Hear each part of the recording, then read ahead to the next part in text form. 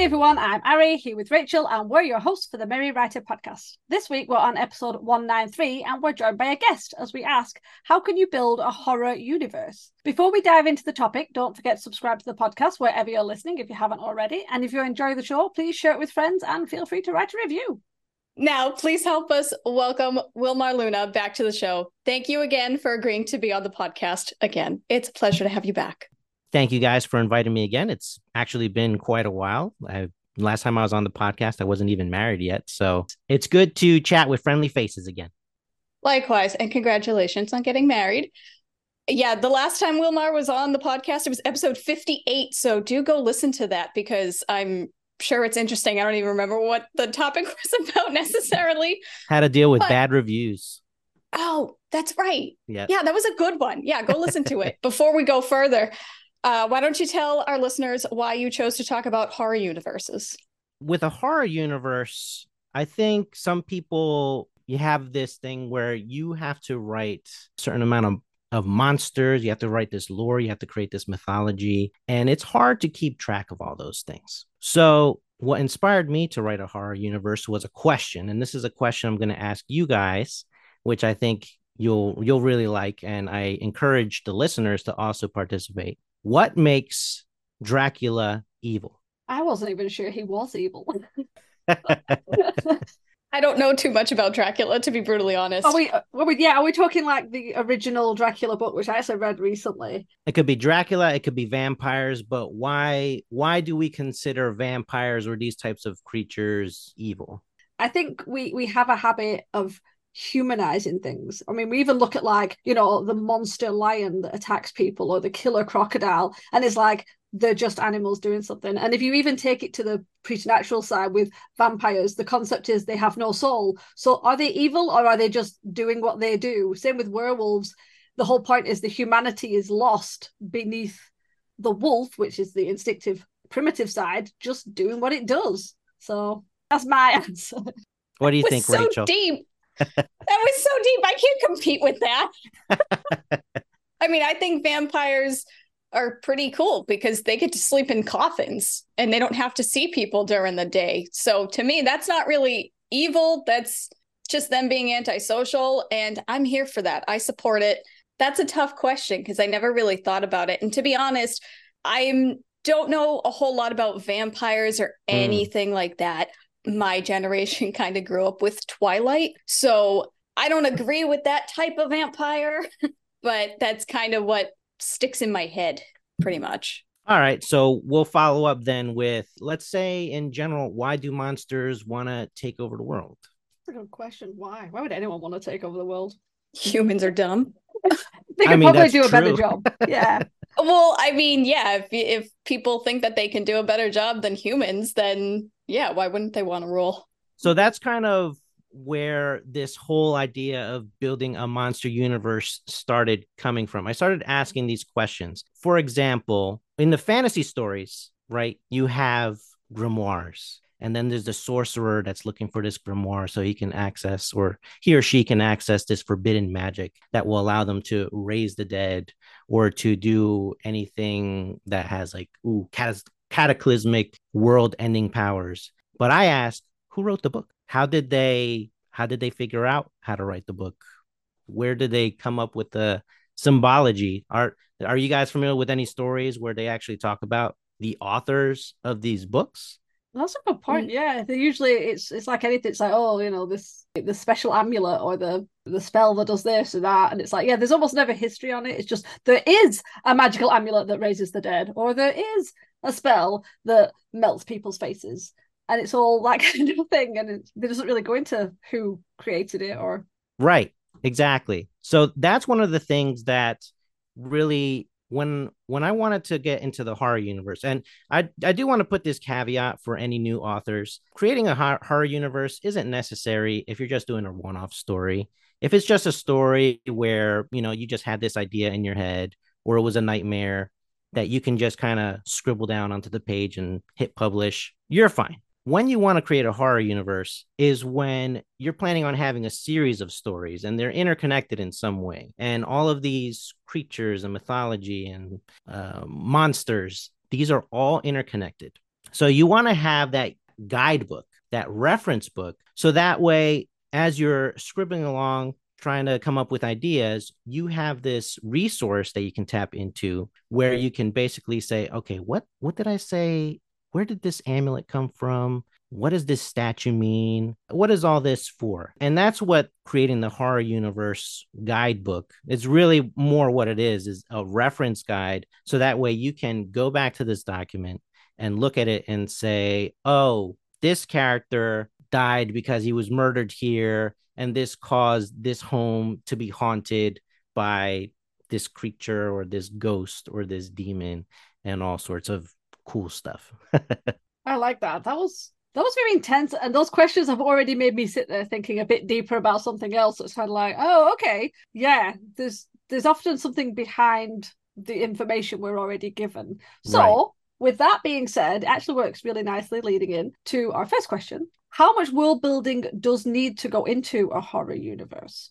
Think of it this way. Does the reader actually need to know where your monster comes from? Does he or she need to know the origin of evil? Not necessarily. The reader doesn't need to know any of these things. And the reason they don't need to know is because the mystery, the lack of understanding, that's what makes it scary. When you don't know where it's come from, when you don't know why your sickly mother who was in hospice is suddenly walking around on the first floor, shambling throughout the floors, and you hear the creaky floorboards. You don't know why she can get up. But you, the author, you need to know. You need to know everything about the universe. You need to know why all of a sudden this was able to happen. You need to know what caused this to happen, because this is what helps you create a fleshed out world where even though it doesn't make sense to the reader, it makes sense to you. And through the clues that you leave behind, they can piece together the backstory without you having to explicitly tell them. So one example I've had is like when I've asked about the grimoire, like who wrote the grimoire, I was thinking to myself, well, if I was going to flesh out my world and I wanted to know who wrote these books, because, who's just sitting around writing weird symbols on pieces of paper, I would imagine, what if the author was being influenced by something evil, right? What if there was a spirit or a demon that was communicating to the author, and it takes the form of what seems like madness, that the author is hearing voices and they're thinking, I don't understand what these things mean, and it just possesses them to start writing these symbols down and words. And now all of a sudden you have this spell book that you can now use in order to summon a demon or to control a demon or something like that. So that's where I think having this reference guide will allow you to build on these different concepts. So you can so basically, like if we go into the nitty gritty of like how to build it, you would go into Word or Scrivener, whichever program helps you create like headers and outlines. And you're going to have a header that says, characters, worlds, spells, magic, different universes. All of those things are going to have their separate headers. And then within those headers, you're going to fill out the characters. Where for my story, right, I have this one-off horror story of a detective investigating the passing of an individual. And I was struggling with how to write it because I thought, oh, I'm a pantser. I can just figure it out as I go along. And I'm just going to fill everything out and just go boom, boom, boom, boom, boom, boom, boom. We're going to have all this information. And all that ended up happening was I ended up writing myself into roadblocks, dead ends, plot holes, continuity issues. And I had no information. I didn't understand why the monster was haunting this place, or why this character died, or why this murder happened. None of those things made sense to me because I didn't have an established universe of which I can be like, oh, but maybe this is related to that. One of the things that you want to do when you have a universe is you want to keep in mind your themes. What does the character mean in terms of your story? Why is this character important to resolving the issue or obstacle or conflict that you have happening in your story? And what is the theme behind it? So when I went to build some of my reference guide, I started thinking about what were the things that I even wanted to write about? What am I scared of?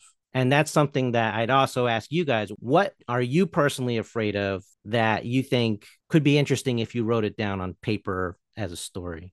It's really weird. I was talking about this with my partner who loves horror movies, and I watch them. I can watch some horror movies, not other horror movies. And we like different things. I mean, he can watch all sorts. He likes a lot of the international stuff that's just like crazy. I have to watch things with a little bit less. I don't like anything gory because I don't really find that scary. I just don't like that sort of thing. But I am more scared about it's the apprehension. You know those movies where it's the score is playing a certain type of move, a certain type of mood. You kind of get that little part of you, that little like the id part of you that's still very animalistic, that reminds you that we used to be scared of the dark and why we were scared of the dark and what used to hunt us in the dark. And you still kind of get those little palpitations. And I can watch a movie where it keeps building up and then nothing happens. You know, where they open the medicine cabinet and then they close it and you think there's going to be something in the mirror, but there isn't because they've played that so often. And it makes you just get a little bit more stressed. And that is actually more terrifying, that build up of anticipation where you literally go, just come out and try and kill me already. That's where I actually get the fear from, more than some, serial killer with an axe. Because you think, well, that's something I can plan for, or at least I can think, right, well, okay, it's got an axe, what have I got? But if you don't know it's an axe murder, if you don't know it's a vampire, and it's like, what is it? Could be Cthulhu coming through the goddamn door. And if you don't know, you can't plan for it. And it's that not knowing, it's that constant anticipation that terrifies the crap out of me. So that's my answer. I think that's just it, though. It's your imagination. You let your imagination just run wild with it. And we tend to overthink things so much, because I do agree with you. It's like the suspense of it all. I'm not going to be a good asset to this conversation because I don't read horror, really. I like the suspense. I don't like the spookies, but I will say that I do enjoy a good psychological thriller, and I'll use Alice Feeney's Daisy Darker story again as an example, which I think I just talked about in like our previous podcast episode. That story, it was like a locked room type story, similar to Clue. Everybody was getting murdered, but there was just this unseen, unknown force doing it. And you would see a character one moment, turn your back for a second, turn around, and they were propped up like a doll, just dead.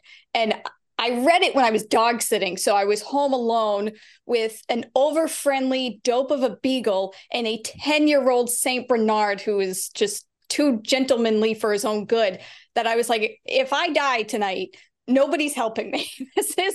And it scared me, because your mind, it starts going and you don't know who is the killer. Is it one of the characters we've met, or is there something or someone else in the house? And it gets your heart going. That's the kind of stuff I'm talking about. I was always scared of the aliens from the Alien movie.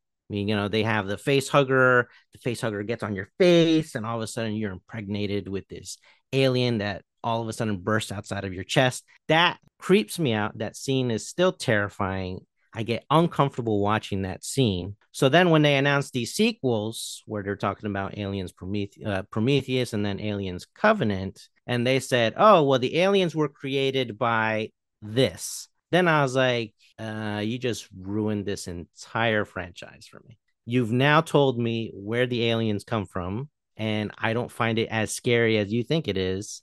And now this is no longer fun, and I'm pretending that this doesn't exist, because you've now ruined the unknown.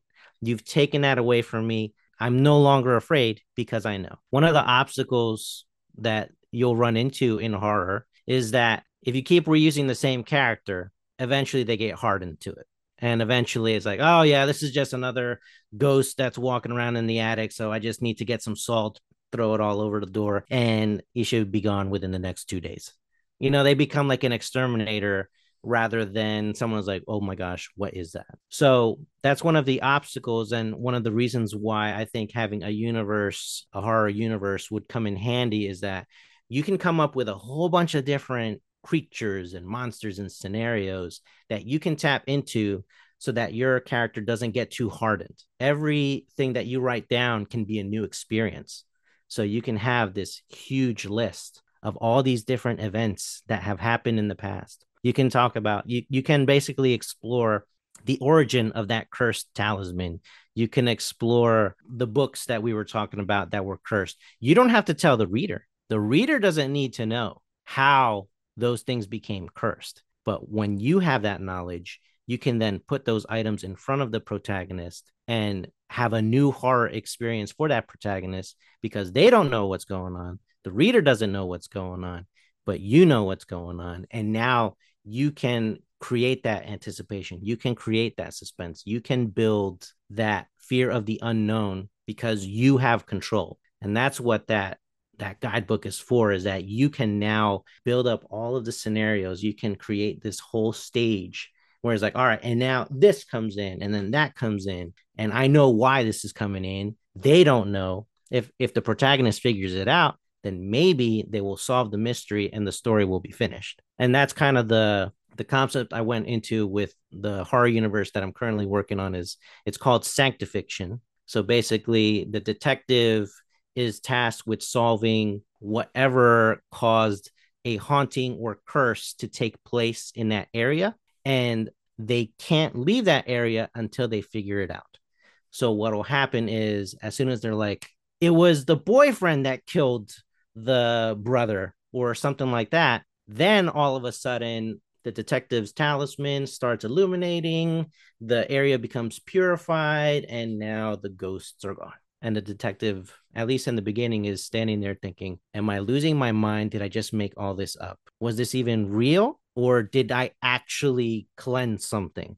And the reader doesn't know. And the detective doesn't know, but you know exactly what's going on. So now you've got this whole thread where you can be like, the detective is constantly questioning, is this real? Is all this stuff that I'm doing, is that actually cleansing stuff? Or do I need to go see a therapist and take some meds? Am I schizophrenic? Am I hallucinating? Or is this actually happening? And as we follow that through little thread and you know everything that's going on, you can say, guess what? It actually is happening. And this is all real. So that's definitely one of the big, huge benefits, I think, of having that big old guidebook, whether it's a Word doc or a Scrivener doc, where you can literally just dive in and just be like, all right, this thing here, this is what caused this. One of the other things that I also started exploring, and I don't know, maybe this will be for the gamers that are around, but there's a game called Castlevania. Rachel knows. I know Rachel knows. That's why I figured. I do. I've never played it, but I've watched other people play it. It's a good series. Yes. So Castlevania is your classic. Dracula is evil. Go to his castle and kill him. Right. So I like the idea that Dracula in the game was more of a force of nature rather than a man who is angry that his loved one got killed and now decides he hates humanity for the rest of his life. And it's like, dude, she died like 5,000 years ago. I know that grief runs deep, but we need to work on ourselves and move on and let go of grudges. Let's not focus on enslaving humanity. And I think that trope of like a loved one dying to be your motivator for why you want to do evil, I think that's really overplayed and it's not interesting anymore. But the Castlevania game series, I thought it had a very interesting use of it. Used all the classic literature monsters. You've got Frankenstein, you've got the Mummy, all these monsters kind of come together to stand in your way. And I basically wanted to create my own universe where I could use those different kinds of monsters, but I didn't want it to be based in like the typical European setting with the medieval castles and the drawbridges. I kind of wanted a different environment, but I wasn't really sure where to go with that. So I ended up playing a game called Blasphemous. And now we're going to talk into what actually scares me. I am terrified of religious iconography. So an upside down crucifix, Jesus suddenly bleeding for no reason, a statue, the statue of the Virgin Mary looking down and blood coming out of her face. That gives me the heebie-jeebies. I don't like it. It's very scary. It makes me uncomfortable. I even took a picture. My wife and I went to a place called New Hope in my area, and there was a cemetery up on a hill where we parked because we couldn't find parking. And we're like, well, it's kind of like sunset, so why don't we go explore for a little bit? And we go in, and there's the statue, the creepy statue that I'm telling you guys that scares me. that I took a picture of, and I'm like, this is why I don't like this, because this makes me creepy. And I can email it to you guys or share it to you guys later so you can see what it is. But basically, the game Blasphemous is all of that scary religious iconography times 1,000.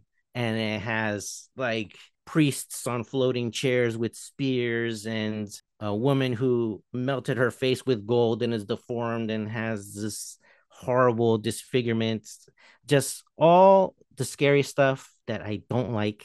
And I'm like, well, that's what I need to write because it scares me.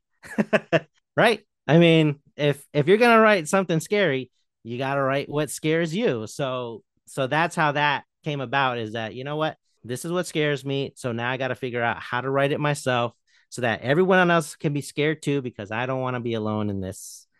Everyone else must suffer with me. I kind of understand that because I think that works with horror. It's like you should write something that kind of scares you a bit. Because it's like that's how it's a good way to know. It's like, well, if you feel a little apprehensive. There it is. If you feel a little apprehensive while writing it, then you know that that's probably going to translate to your readers, because it does, doesn't it? It's like you put that sort of thing in, you put your emotions into those words, and it's gonna leak out, and people are gonna start feeling it. Definitely send us that picture. We might be able to stick it on the YouTube channel so it pops up when you say that bit, so everyone else can see it. Scare a few other people. Yeah, that'd be cool. Jump scare. I have to say, regarding like the guidebook and everything, I always love those. I think they are the best, especially if you're writing multiple books, because it's hard to keep shit together. Mm-hmm. It really is. And I found whenever you start building a world and you put that sort of information in, as you said, there's always stuff that you know that other people don't know, the reader never knows. But I always find that as you're writing and adding those pieces in, other ideas are popping up. So you're putting in like, oh, this is where they found the grimoire. This is where this is what happens when the amulet comes in contact with this specific stone on the floor inside this old abandoned church. And then you'd be like, oh, okay, I can actually do a spin-off. I can do like a little bonus story, a short story, or oh, that's actually, yeah, I could take that side character who people were starting to like, because there's a whole area where I've talked about the demology of other countries, and it's like, well, they're going to go traveling. Oh wow, we could do that. We could take him over there and bring that in. And I always think if you can write some form of guide for your stories, because there's such a well of ideas that you don't realize until you're writing them. 100%. Like you, I think one of the questions we haven't touched on yet is like, how do you build the atmosphere, right? Like, how do you create that atmosphere once you have that horror universe? And what you talked about is exactly the kind of things that help you come up with ideas, because there's a very different feel and description when you're writing American horror or European horror versus Chinese horror or Filipino horror or something from, an Asian country. So one of the things that you can also keep in mind with the guidebook is like it'll help kind of keep things cohesive. So if you're doing, let's do a typical American horror, right? You have Freddy Krueger or Jason, all right? That's a classic slasher. They go around, they kill virgins with their axe, and then that's what makes them scary, is that they're just indestructible. You can't stop them. You fall asleep, they'll kill you. And then you go over to Asia, and it's more about a thing called the Xiangxi. I don't know if that's the proper pronunciation, but basically they're vampires that hold out their arms forward and they hop because their bodies are stiff from rigor mortis. And when they come close to you, they absorb your life force. These are all things you can explore if you've built out your horror universe, so that way you don't accidentally put in elements that don't belong in. Like, you don't accidentally put the Chinese horror into your American horror.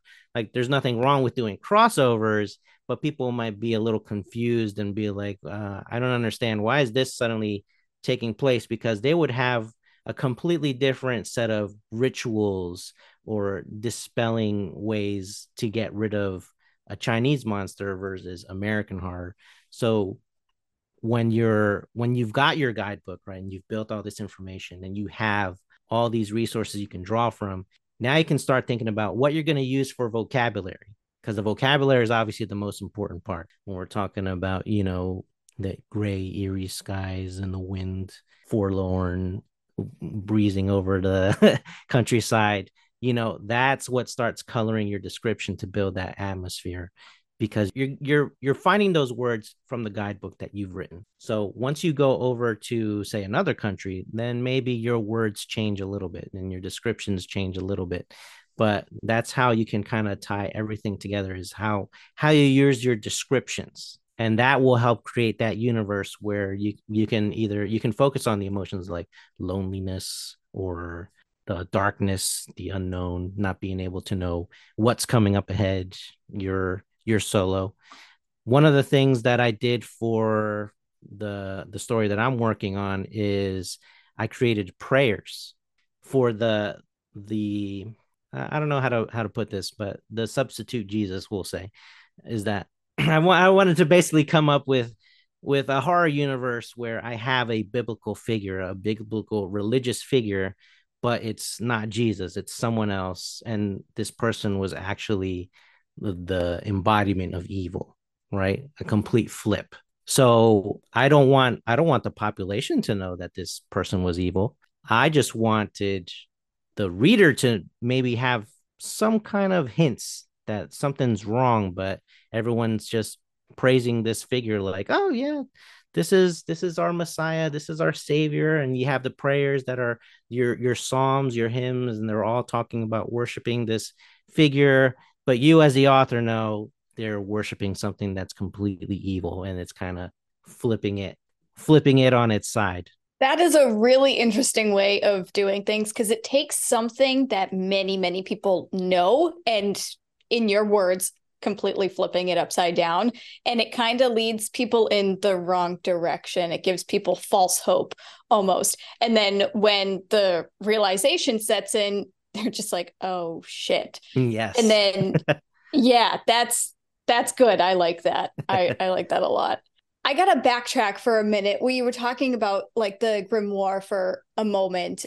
You're making me think so deeply on a short story that I started writing a couple of months ago, because that story is based around necromancy. And there is a book of necromancy that one of the characters is drawn to, and he puts it away, and he's like, I don't want to say cured, but like he doesn't think about it anymore. Mhm. But then another character comes to him knowing that he has dabbled in necromancy before, and she lost someone that was like on their party. It's a medieval fantasy. And she's like, I just want to talk to them. And I know you dabble in necromancy. Like, could you just teach me a couple of things? And he's like, no, nope. And then he disappears with the book. And it kind of like resets. He kind of remembers, oh, I have this thing, I have this power. But I never thought, where did that book come from? Who wrote it? And I didn't even think that I would need to know that. Right. And it's just, you're making me think of all these things, and just like building the atmosphere of it all, and just tying everything together with the emotion and how you mentioned vocabulary and the description. What about lack of description? How could you use that to your advantage? The lack of description will come in handy once you have the protagonist exploring that unknown area where they don't know what's coming. So that lack of description, you have to find a way to translate that. And really, what lack of description means is you're still describing stuff, but you're not including those details that kind of spoil the gag, right? So you have to figure out a way to translate that lack of description into what the protagonist doesn't know, so that the reader doesn't know. And one of the things that I run into is that because we've all been exposed to so many stories for so many years, I can see things coming a mile away. It's kind of like when you watch a movie or you watch a show and you see that the camera is closing in on this one character, and all of a sudden we have a shot of the window and there's the character in the window, oh, that person's going to jump. And then you're not surprised when that happens. So when you do lack of description and your character is basically going into a haunted place that they have never been to before, and they're looking around and they can feel that there's some kind of presence, they can feel some kind of what's that word that they use when something is overbearing on you? It's like this. I don't know. There's a word for it. I don't know. I can't think of it. I know what you mean, though. Hopefully everybody Yeah. else knows what you mean. Yeah, there's this kind of overbearing presence. And how do you describe that? How do you explain that to the reader without spoiling too much? At the second you know what the monster looks like, if the monster doesn't look scary, you're gonna ruin it. Like that's what happened with the movie Signs when they were talking about the aliens. Before the aliens ever showed up, everyone was like, "Oh my gosh, this is scary." There's crop circles, the crucifix got turned upside down, all this weird stuff's happening. But the second the alien shows up and you see the computer graphic and the weird animation where it's totally fake, not even like that it's not natural, it's just totally fake. You're like, okay, well, that's not scary anymore. Now you've ruined it for me. So it's really important that you have to keep it secret. You have to keep it unknown. And you can't keep it secret if you don't know what's going on. Because what you're going to end up doing is, if you're a pantser, you're going to end up writing it in a way so that you understand it, and you're going to end up spoiling it for your reader because you don't know. So that's why you need the guidebook. And I don't like outlines. I don't like pre-building anything because I like to go on the seat of my pants. All right. But I've learned the hard way now multiple times that if I don't have something to guide me, if I don't have a little railing, I write myself into a writer's block.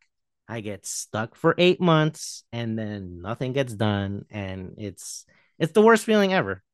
I remember when I was young and naive, I thought, oh, writer's block isn't real. No, no, no. It's real. It's very real. It does happen. And it usually happens to pantsers, especially if you're a pantser who has this expectation of like, this has to be better than my last story. And this has to be better than my last story. Then you're constantly questioning yourself. You're in self-doubt mode. You're like, this scene doesn't work. I don't understand this. I got stuck on a very simple thing. How does my protagonist get income?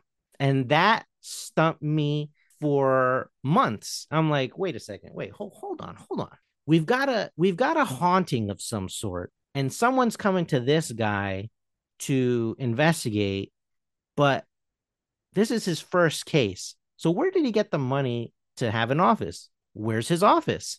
How did they find out about his service? Where and all these things started coming up as questions, and it just roadblocked the entire writing process. And that's when I realized, okay, this is what I need the guidebook for. I need to establish all of these things ahead of time. Where did he come from? Who were his parents? How did he get money for this office? Where is this office located? How did the people find him? You have to build all these things so that when the reader gets in, they're just following on. It's like, okay, this person just hired him and they're going off on an adventure. But okay, well, he's got money because this donation was received, or he previously worked as a homicide detective and had some savings. Whatever it is, you have it all filled out. And now you can continue writing your story and making it all come together. I have to say, when you mentioned Signs, which I haven't seen in ages, I remember that movie freaking me out a little bit. And then, as you said, as soon as you saw him, it was like, eh. And it reminded me of the movie, I'm totally just derailing this, the movie The Darkest Hour, where, I don't know if you've seen it, where there's like a group of people and there's an alien invasion and people are kind of just vaporizing or turning into dust, and you can't see what's attacking them. And it's it kind of gets a little stressful because you don't know who's going to get attacked because you can't see who's attacking you.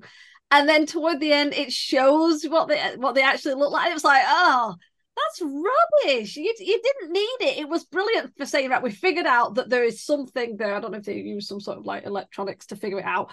But that was enough. They could have just left it at that, saying like, the panic was, who's going to go now? Because you don't see where the bad guy is coming from. And it's the same when you do like monster movies and they do like the light casting against the teeth or the paws in the mud, and you just get pieces, and it gets you that, oh, it's going to come. And then you see it and you're like, oh, is that it? Oh, yeah, okay.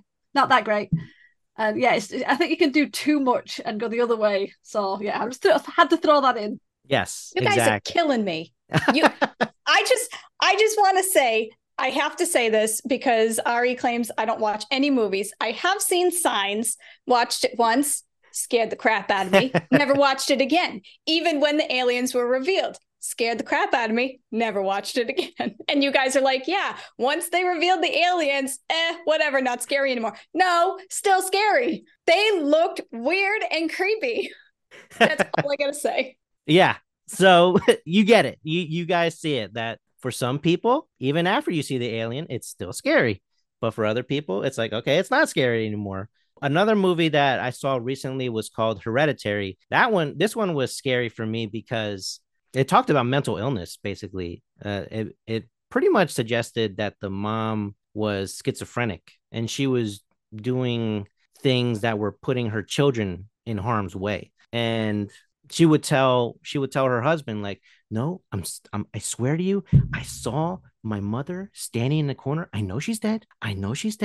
But I promise you, she was standing in the corner and she was looking at me. And when I turned around, she was gone. But then I found this box. See? And in this box, there was a bunch of witches pictures and all these other things. So I think she was dabbling in stuff. And the entire time, you as the viewer, you don't know if that's real because they're implying that it's mental illness, but you're seeing it from the perspective of, the characters. So they're thinking like, is this real or is this not real? You're constantly questioning back and forth. And that movie's also scary. So, if you don't like scary movies, I would avoid watching that one because it is pretty scary in my opinion. And I'm a tough cookie to crack. That's also what pretty much even got me into horror, is that I actually do not scare easily. There's a lot of things you can throw at me. I've been through a lot of life experiences where you're not gonna get the jump on me that easily. You're not gonna really scare me. So for me to find something that actually gives me the creeps and makes me feel uneasy, that's actually quite an achievement. And the only movies that have pulled that off were like Aliens, Hereditary, and The Conjuring, which was that one. Oh, I could only watch it once. The whole series of those: The Conjuring, The Conjuring 2, The Nun. Oh, wait, am I in the wrong one? Which one's The Conjuring? Is The Conjuring one with the red-faced devil? I think that one is Insidious. That's it. Yeah, no, I know. Yeah, they are creepy. My partner had to watch them and then tell me, and then he'd be like, "Right, don't be ready, because it was no, too much. Yeah. So yeah, I think that's pretty much the gist of the guidebook and all the horror stuff, and how that'll pretty much help authors out, is that basically it gives them a game plan. It gives them a little playbook that they can draw from, where it's like, all right, I want to explore this area. What kind of cursed relics do I have that I can tap into, that I can throw at my protagonist, so that way we have a new adventure to go on? I forgot what I was going to say. So Ari, if you have something to add, go for it. No. I think it's just your question that hasn't been asked, because I think you actually covered kind of the atmosphere part. So, but the third question's kind of done. So it's just your aspect one. We already covered that too. Our own fears. Yeah. Oh yeah. Wilmar just rolled with it. You were the host. This was great. I don't know if that's bad or good. No, it was great because Ari and I are always like segue, and you just seamlessly just kept going. It was great. It can sometimes be hard to try and get to the next question depending on how the guest answered it or whatever. So sometimes it's kind of like, but yeah, no, it just, everything sort of smoothly led in from one thing to the other thing. So I did. Okay, because you saw in my newsletter, I was like, I want to get rid of these stupid uhs and ums to a minimum and just make it a better experience. The first one was a great experience. You're too hard on yourself. It was good. It's one of the episodes we actually list in our FAQ page for people to go and listen to know what it's like to be a guest. We've got like 4 of them, and it's the good. Not that everybody's is a bad episode, just throw that out there. But there are some episodes that we find that are stronger, and it just makes it easier for guests. I'm going to stop talking because I don't want to offend anybody. So, Ari, you have editing power. Don't forget that. Yep. Editing. You know what? I actually am going to ask one more question, though. What are some interesting, subgenres for horror that you would explore? Or what are some other genres that, go well with horror? That's a great question. I really have to think about that. Ha! I stumped you. I'm just thinking in terms of, building the horror universe, what other, elements would you shoehorn in there, I guess? I remember that I was reading a book, Felicia Day's little autobiography, and it's not a scary book. It's just a nonfiction book about gamer geek who decided to get into acting and all sorts of stuff. But there was one passage that I thought was terrifying. And it was, I don't know, you know how if you release your controversial opinion on the internet, people come after you. So in the book, she mentioned that someone had leaked her private address, her home address, and they started sending, you know, packages and letters and death threats and all that kind of stuff. And that is terrifying to me, to think that you could just make one offhand, stupid little comment that doesn't reflect you as an individual. It's just your opinion on something.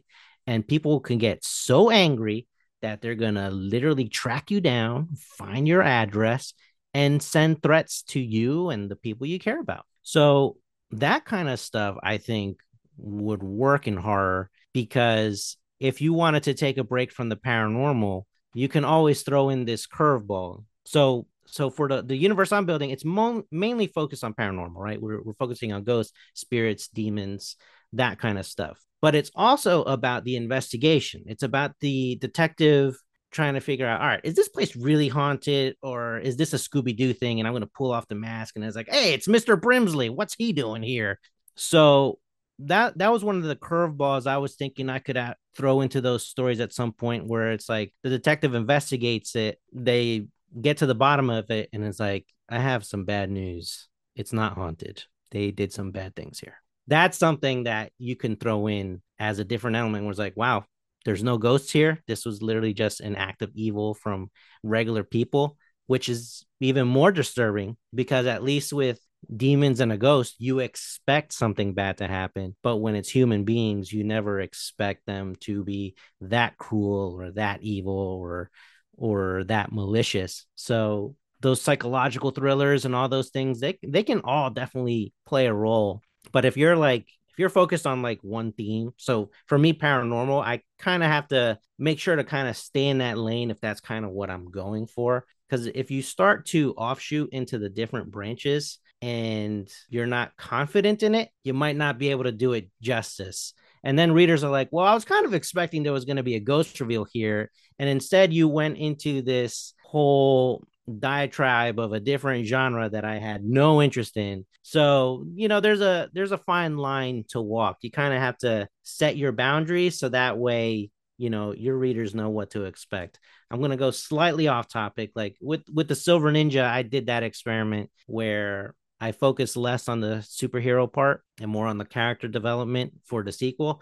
And people were kind of like, I mean, it was good, but like she didn't suit up to kick people's butts as frequently as I wanted. And I'm like, noted. That makes sense. So once you kind of set up what you're going to focus on and what your genre is going to be, you pretty much got to stay within those rules. And if you happen to be a prolific writer, then you can totally jump out and like, you know what, we're going to try this. We're going to try this version of horror. We're going to try this and that, and do it as a one-off to see how the audience responds to it.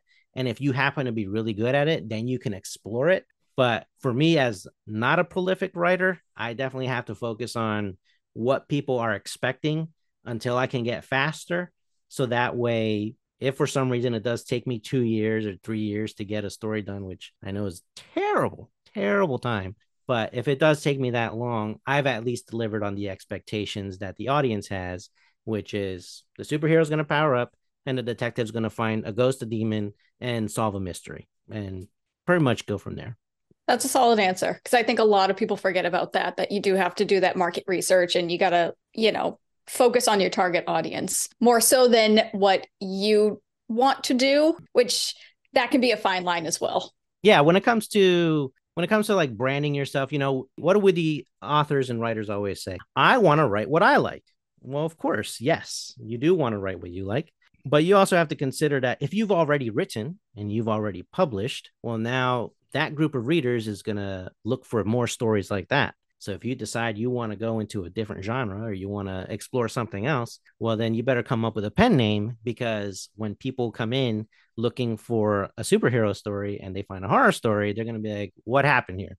One of the things I'm toying with is coming up with a pen name, which In the past, I was like, what's the point of a pen name if you can just Google it? And it's like, oh, it turns out, hey, it's Wilmar Luna. Bill Moon is Wilmar Luna. Hey, it's a big surprise. But that just becomes a change in branding.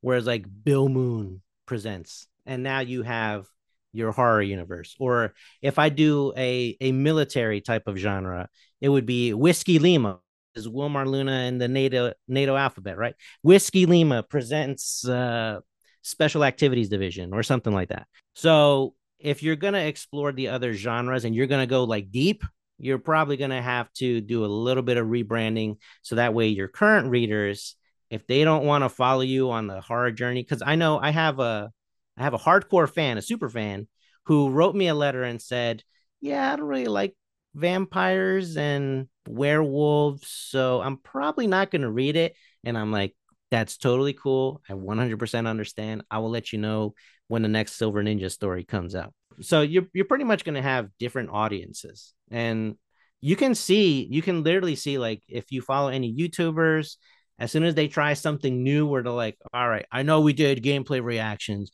but now we're going to do movie reviews. Then everyone comes in and is like, why are you doing movies review? Who are you? Who do you think you are? This is stupid. And then you just get trolled, and you can stay the course and eventually you'll build that audience. But you're basically, once you decide that you're going to explore something completely different from what your audience expects, you're pretty much going to take a hit. And people are going to be like, yeah, I don't like this direction. I'm not following this person anymore. They're doing stuff I'm not interested in. I'm out. Be aware that this is what will happen.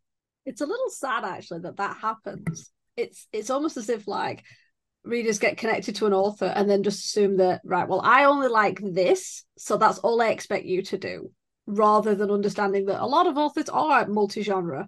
And like, yeah, I agree. If you're doing something really separate, I can understand why you would get a separate pen name. If you're doing maybe urban fantasy and traditional fantasy, which is what I do, I am not getting a pen name. I have one website. I am not faffing about with that.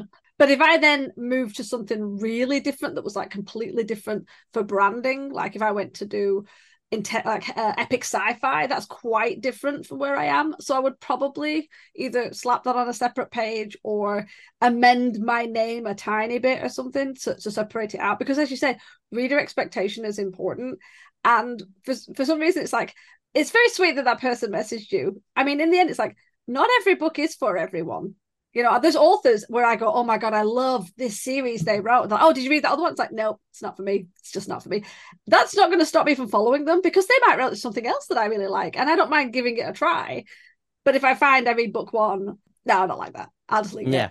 You know, this is why I use the library or I get an ebook and then I'll try the first one. And if I like it, then I will buy the paper copy and I will buy the rest of them. If I don't, then it's just, well, it's done. It's fine. But this attitude that's like, well, you know, well, everyone expects that you need to be doing only that, or if, you know, it upsets people. I understand it if you do it in the series, because I've seen that, where you're following a series and it's very specific. And then suddenly I'm in the middle of one of the books, or it starts to lean towards something else. And you're like, okay, I came for the action and now we're just romancing it up and there's no action. And it's just romantic drama. Yeah, that sort of thing. You're thinking, yeah, that was totally different from the, you know, you're in the same series. These characters were traveling around and going on adventures, and now they're sitting around talking about their feelings for 5 books. I'm so bored. So definitely don't do that. I don't agree with switching up in a series. But if you want to write romantic drama, do that and tell people, because you might get new fans. But yeah, definitely don't do it in the middle of a series. I don't have any other follow-up questions or anything else to add. I had one, but I've lost it. It'll come back to you after we're done recording, and then you'll be like, yeah, that's what it was. And I just want to throw in a quick ad from earlier. I love the Alien movies, the original Alien movies. The first 2, the third one was, and the fourth one was, and it just kept getting worse. But I have to say, the face hugger was terrifying. Is terrifying because it looks like a giant spider. And what am I scared of? Spiders jumping at your face, and they literally went, it's going to jump on your face. Yes. You know? They're terrifying. I hate the face huggers, especially in the first movie. It's on the guy and you can see it breathing. It's little. Oh yeah. Oh my gosh. The special effects teams get kudos for that. And also the Resident Evil game has giant spiders too. Oh, yeah, can't play and that. they go up on their hind legs and charge at you. And I'm like, oh my gosh, this is terrifying. So I also have a fear of unnaturally large insects, but luckily those are not real. So I don't have to worry about that unless I go to Australia. Have you seen the camel spider? I think that's the one that runs at you because it goes to your shadow in the desert. So it will run at you because it needs that dark space of the shadow. It's like, see, you just don't go to the desert, don't go to Australia, no, don't go in the rainforest. You know? Don't visit that area. No. This conversation was going so well, guys. Sorry. It is horror. We should be talking about clowns and rats and anything else that people are scared of. Oh, man. But yeah, okay, I can't think of any other questions. I think that was really good. I think we covered loads of different stuff and we kind of scared each other silly with movies that scare us and all sorts. So yeah, this was fun. But to be fair, start again. Wilmar, it has been brilliant having you back on talking about horror. It's like creeping us all out. We love it. Before you go, please do share some stuff with our listeners about yourself. All right, friends. So I'm currently working on a horror short story called The Darkness at Home. I also happen to write superhero stories. So if you want to check those out or any of the new artwork that I've uploaded on Displate that's currently for sale, you can visit me at thesilverninja.com. And thank you guys for having me. Oh, it was our pleasure. We'll probably get you back on again. We'll be like, come on again. Might be in another year or so. Probably. That's only because we record so far in advance. I mean, like literally we're recording this in September and I believe when it goes live, it's November. So yeah, we are very I think far ahead. You mentioned December or Is it December? Beginning of December. Is it December? Happy holidays, everyone. Oh, I was like, Merry Christmas, guys. Let's talk about creepy crap. Hey, Krampus is a great, scary Christmas movie, you know? Yeah, thanks again for joining us. Wilmar's links and all the details will be in the description below, so do go and check those out. In the meantime, we'll turn it over to you guys. Do you write horror? Do you read horror? What do you like or hate about horror? Put the answers in the comments below so we can chat. Remember, we release new episodes every Wednesday. Next week, we'll be discussing seeing your book idea at the bookstore. To ensure you don't miss it, hit the subscribe button on your way out. As always, thanks for listening to the Merry Writer Podcast. See you next week. This podcast is brought to you by Half Empty Notebooks. We keep buying more. The music titled Inspired is by Kevin MacLeod, licensed under Creative Commons 4.0.